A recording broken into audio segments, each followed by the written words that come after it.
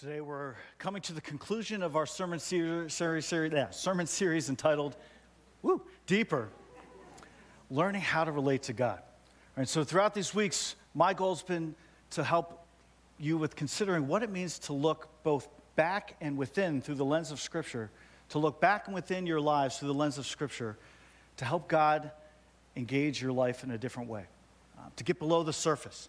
Because so much of life is above the surface, right? Where we show to other people. There's ways we can look good on the outside, but on the inside, we could be struggling. And I've shared openly about how for many years, when anyone brought anything up like this, I'm like, okay, that's psychobabble. That's for psychology. That's not for the church. Give me the Bible. Only give me the Bible. That's all I need. But then I was challenged to love the Lord my God with my heart, soul, strength, and mind. And so to think that it's not just what I think or know, though that's important. It's not just what I do with my strength, though that's important. It's not just what I feel or the decisions I make from the core of my being and my heart, though that's important. It's all of me, my heart, my soul, my strength, and my mind. And so the goal of this series has been to begin introducing some principles and ideas to help loosen the soil of your hearts. To say, God, is there something more? God, can you get into the deeper parts of my life?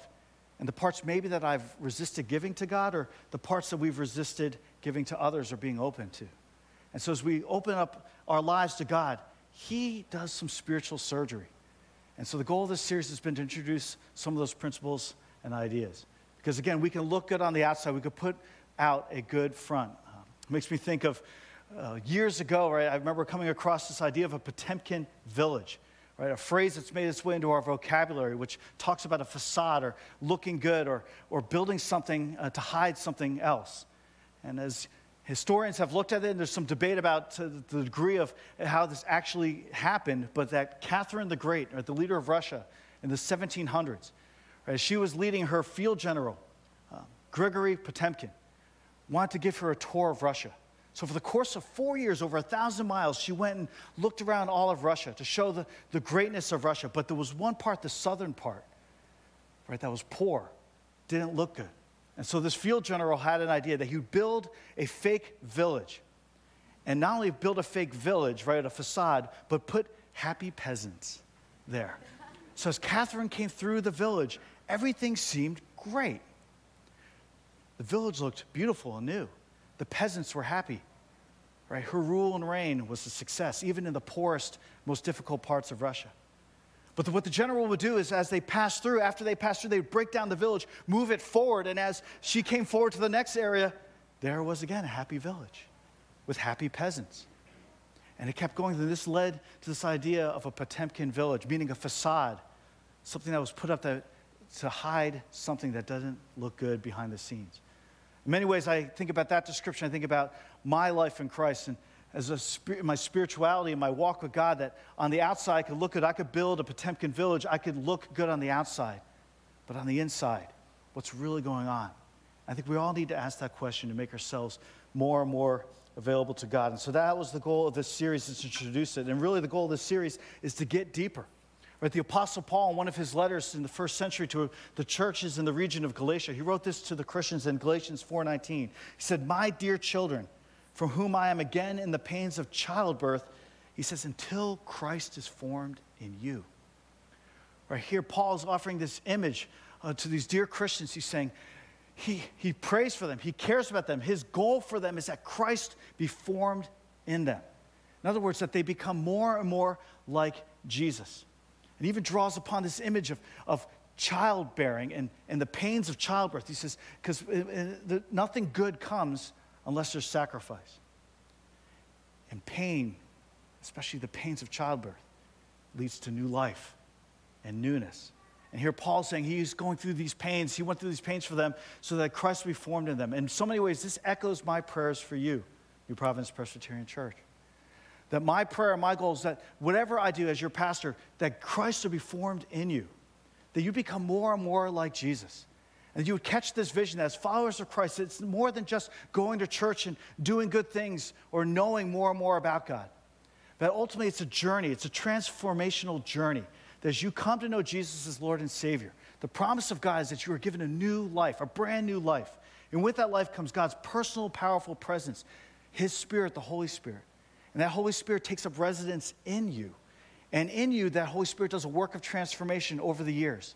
A work where you become more and more like Jesus, where Christ is formed in you. But how does that happen? Again, if we keep things at the surface, if we don't go below the surface, don't go beneath the surface, we can limit what God has. God says, no, I want to go deeper. I want to get inside to the deeper parts of your life and help transform you from the inside out to become more and more like Christ. So how do we do that? Well, we have to make ourselves available to God, and that's the focus of this final sermon. What it means for us to develop a spiritual training plan, right? To make ourselves available to God so he could work in us and work on us. And to do that, we're going to look at Acts chapter 2, verses 42 through 47. If you're familiar with this passage, right, as you go to the book of Acts, which is the second volume of a two-part volume written by Luke, right, the doctor. You have the Gospel of Luke, which details Jesus' mission and ministry. And then in our New Testaments, it's separated by the Gospel of John. But then you have you have Acts, which continues from Luke and details the beginnings of the church. And here in the beginning, we see that Jesus, who was resurrected from the dead, is with his disciples. Right? His disciples are saying, are you going to restore the kingdom of Israel? And he says, for the times you're not to know, but know this, you are going to be my witnesses, Jesus said, from here in Jerusalem to the ends of the world. And Jesus said, wait on the promised Holy Spirit to come. And so his disciples, as Jesus then returns to heaven, they wait in Jerusalem. And we read in Acts chapter 2, this incredible day at Pentecost, when the Holy Spirit comes in power on God's people, on these disciples. And as it comes in power and they're speaking different languages, Peter stands up, right? In Acts chapter 2, verse 14, we read that Peter stood up. This same Peter who denied Jesus 3 times. This same Peter who always put his foot in his mouth what he said in front of Jesus. This same Peter who did a lot of things wrong, here, empowered by the Holy Spirit, stood up. And he spoke with power and confidence and boldness about the fact that this Jesus who was crucified was resurrected to life. And all those who listened to Peter, they were cut to the heart, because many of those who were there, who heard Peter speak, were the ones who earlier were yelling, crucify him, crucify him. And they realized that they had played a role in the death of Jesus. And they said, what are we to do? Peter said, repent, have a change of life, turn back and be baptized. And you'll have forgiveness of your sins and you'll receive the Holy Spirit. And that day we read in Acts chapter 2, about 3,000 people, 3,000 turned to God and gave their lives to Christ. And so what did they do after this incredible event? After this moment of power? Well, they went home. They turned on the TV and watched football and got back to their busy schedules and said, that was kind of fun, but it's one day. No. Their lives were changed. And we read that in Acts 2, 42 through 47. So I want you to hear this passage. If you've heard this passage before, I've been praying you hear this with fresh ears today. We've been doing it throughout this whole series, maybe doing it forever. We'll see. Close your eyes. I invite you to close your eyes and listen to these words as the disciples were together. In verse 42, we read this. They devoted themselves to the apostles' teaching and to fellowship and to the breaking of bread and to prayer. Everyone was filled with awe at the many wonders and signs performed by the apostles. All the believers were together and had everything in common. They sold property and possessions to give to anyone who had need. Every day they continued to meet together in the temple courts. They broke bread in their homes and ate together with glad and sincere hearts, praising God and enjoying the favor of all the people. And the Lord added to their number daily those who were being saved. I invite you to open your eyes. So here's a picture of devotion, right? A picture of God's people. This is a snapshot of the early church. In some ways, yes, it could seem like an idealized picture, but here we see patterns and practices that apply to us today. But don't move too quickly to the practices. Look at this description in verse 42. We read, they devoted themselves. They devoted themselves. Right? This is made intentional choices. Right? This word, the word that describes being devoted speaks to perseverance They didn't give up. They stayed with it. They devoted themselves. In other words, they could have made a lot of other choices, but they made this their primary choice. Right? There's lots of other things. Here's a picture of God's people and these disciples who, they didn't bring their leftovers to God. They didn't bring what was, when they had some free time or some free energy and the last of their resources to God. No, they devoted themselves. They made him number one. And how did they devote themselves? They devoted themselves with the apostles' teaching, to fellowship, to the breaking of bread, and to prayer. Right? They devoted themselves to the apostles' teaching. Right? The teachings of the apostles or the disciples, which would have focused on Jesus, right? His teaching at that time. And going forward would have then included the Apostle Paul's teaching and others, the truths about Jesus, the meaning and significance of the life and death and resurrection of Jesus and how that played out in their lives. They devoted themselves to the apostles' teaching. They devoted themselves to fellowship. Right? This word fellowship, which is from the Greek word koinonia, which speaks to a shared life, a life where there's a sense of deep partnership and sharing. Right? Fellowship is a lot more than coffee and donuts, right? Fellowship is this deep connection where lives are intertwined and there's a deep sharing among God's people. They devoted themselves to fellowship, where they looked left and looked right and said, how can we help one another? This is not a solo effort. This is not just my life in Christ. It's a fellowship. It's a shared life together. They devoted themselves to that fellowship. They devoted themselves to the breaking of bread. Yes, meals. There's something powerful that happens around a shared meal. When you eat with someone, there's a sense of intimacy and connection. They devoted themselves to that. And no doubt this included also the Lord's Supper or communion. And Jesus said, do this in remembrance of me, that these earliest disciples committed themselves to sharing and remembering Jesus' death and resurrection and the forgiveness of their sins. And lastly, they devoted themselves to prayer, right, to this intimate connection with God, ongoing conversation, both individually but no doubt together. They devoted themselves to prayer, seeking out God's face and his strength and his wisdom and direction. Well, the following verses kind of expand on all these different areas. And we see that everyone was filled with awe and wonder at what was happening. And to the point that their lives were changed, that this fellowship was, they realized that they were in this together. And so they would sell what they had, they would give to one another, they would give to others. And in fact, as they continued in this life together, we see that everyone was in awe and then they would gather, and they would gather consistently. They would gather in the temple courts. They would gather in homes. They devoted themselves in a way. And so we see in this passage, and then all the way in verse 47, what happened. They praised God and enjoyed the favor of all the people. And God added to their number daily, those who were being saved. Added to their number daily, those who were part of this fellowship and this powerful connection. Well, here in this passage, not only do we see their life together, but we see a set of practices, raw material for what I call a spiritual training plan. As we consider all the different truths from these prior weeks as we need to slow down then to be with God, we need some type of plan, some type of intentional plan that we can devote ourselves to make ourselves available to God. And in light of that, it's in that midst of that plan, in those practices, that's where God works. It's not that by working the plan or this training plan that we can force things to happen or that we force God to work in our life, but it's more that we put ourselves in a position for God to work on us.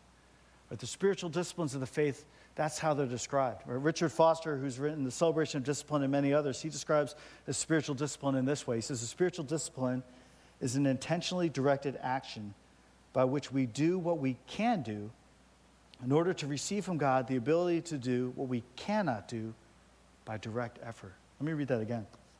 A spiritual discipline is an intentionally directed action by which we do what we can do in order to receive from God the ability to do what we cannot do by direct effort.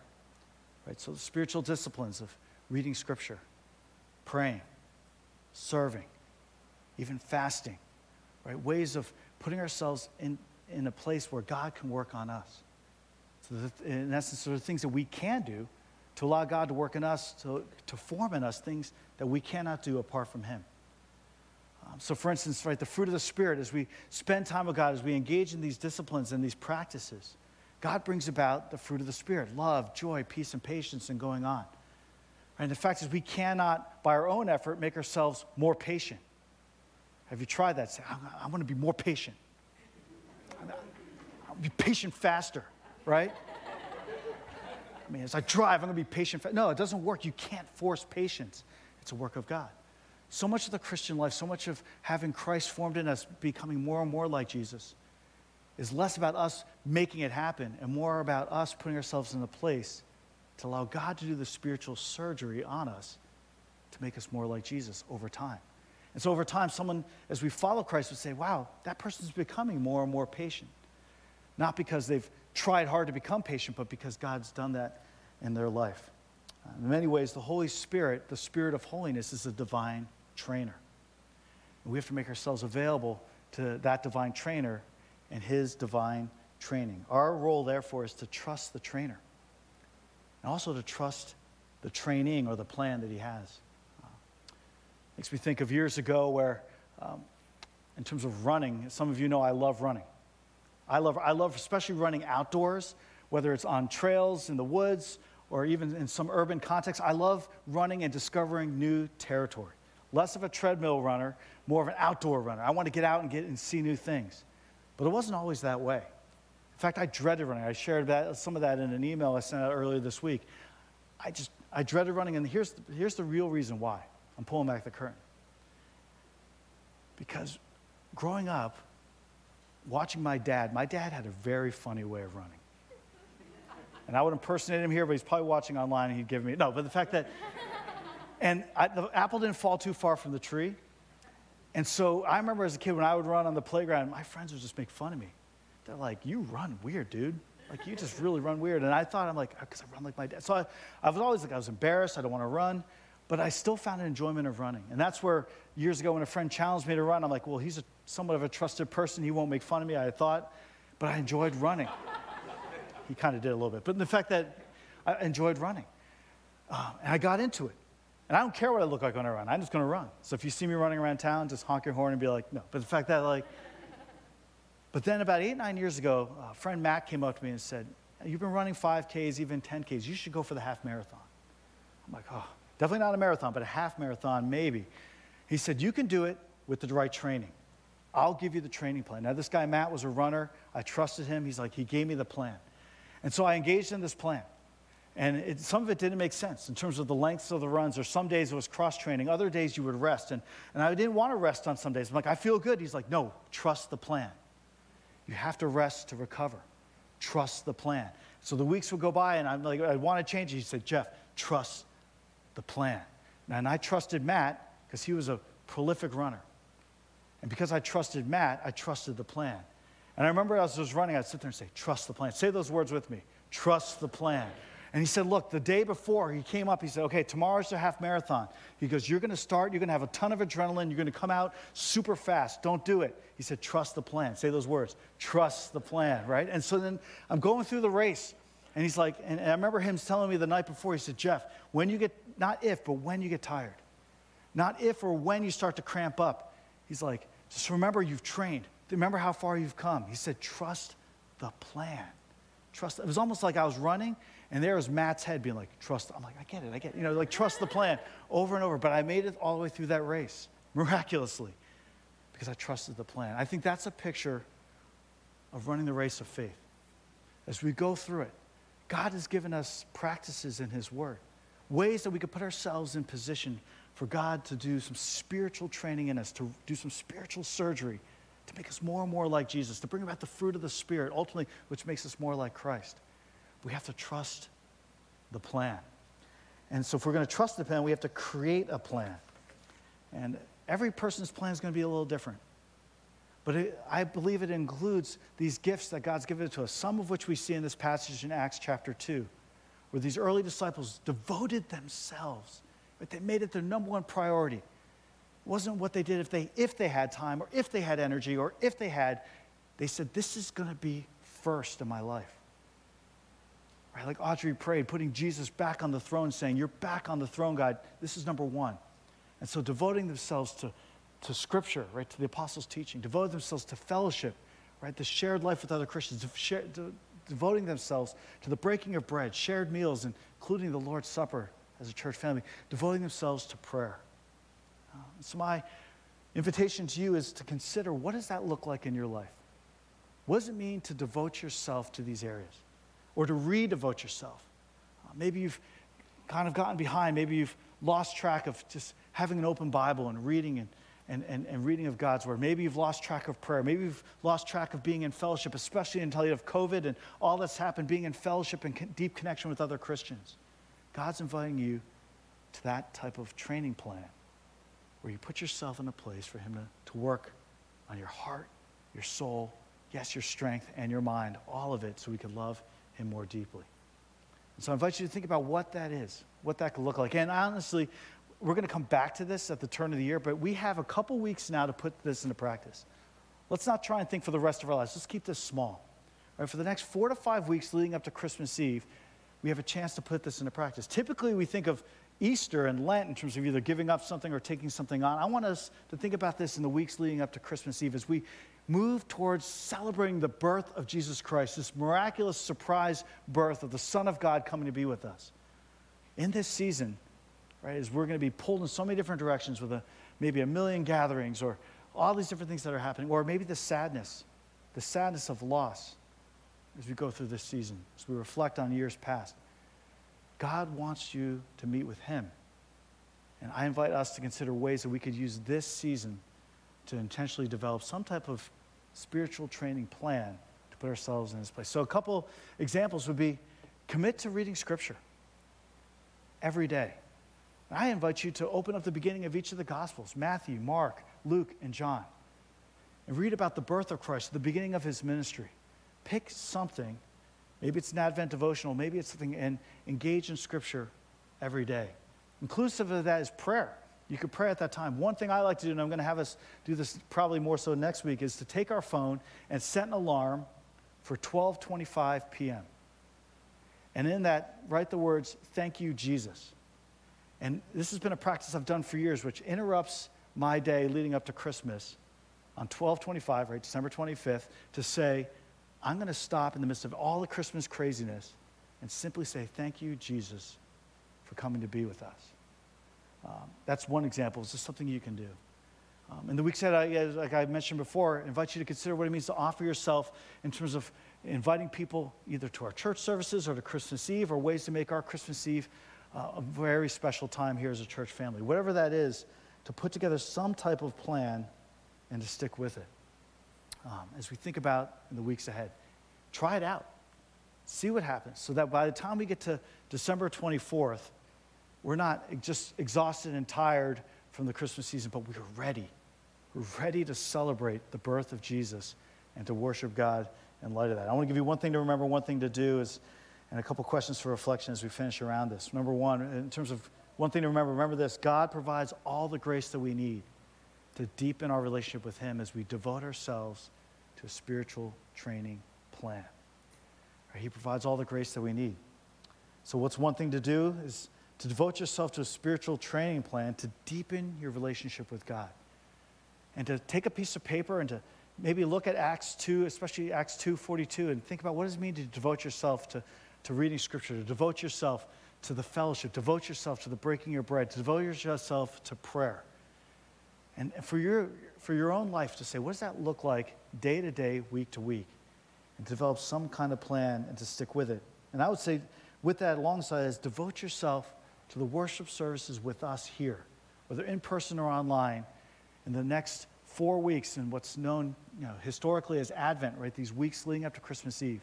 As we enter into the sermon series next called Do Not Fear, as we look at how the hope of Christ, the peace of Christ, the joy of Christ, and the love of Christ can drive out fear.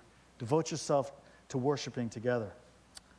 Some questions for reflection as we consider this. What is an example in your life when you made a hard decision to devote yourself to something or someone for the greater outcome or good?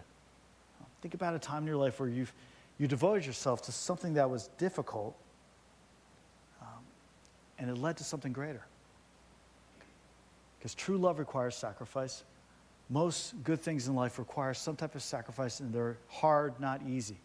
Consider something in your life that's an example. And then in light of that, to what extent have you considered the Holy Spirit to be the spiritual trainer who's working to transform you to be more like Jesus? Maybe that's something you've never thought about before. I know for years, It's not how I view the Holy Spirit as revealed in Scripture, but it's been super helpful to me to say, wow, I have a personal trainer, a personal spiritual trainer, the Holy Spirit, who lives in me and by the power of his word can help shape me to be more and more like Jesus. Lastly, I ask, how can I start or restart a spiritual training plan in the weeks ahead leading up to Christmas as a way to deepen my relationship with God? And look at each of those questions. Because imagine if each of us did this, right, for the next 4 to 5 weeks. So we're going to engage in some type of spiritual training plan, reading Scripture, praying, offering ourselves in service. And then all the different things we've thought about in this deeper series, in terms of looking back and looking within, putting ourselves in a greater place for God to continue that deeper work in our lives going forward. May God bless you in that effort, and may his spiritual training do that work of transformation. And my encouragement to you, exhortation to you, is to trust the plan. Say those words one more time. Trust the plan. God has a spiritual plan for you. Let's pray. Father in heaven, we ask that you would do this mighty work, this supernatural work, a work that we cannot do on our own. God, you've called us to one step, and that's to respond to your amazing grace. And that step includes offering ourselves to you and saying, Lord, we put ourselves in a position for you to do that work. And God, that can happen through reading Scripture. That can happen through prayer. That can happen as we commit to one another and service, love, and care. And so in the weeks ahead, Lord, help us to make some type of commitment or recommitment to you in this way. Trusting that you'll do a supernatural work. Trusting the trainer. Trusting the plan that trainer provides. Show us that plan for each of us individually. Give us the courage and the grace to live into that plan. And we look forward to what you're going to do. We give ourselves to you. We pray this in Jesus' name. Amen.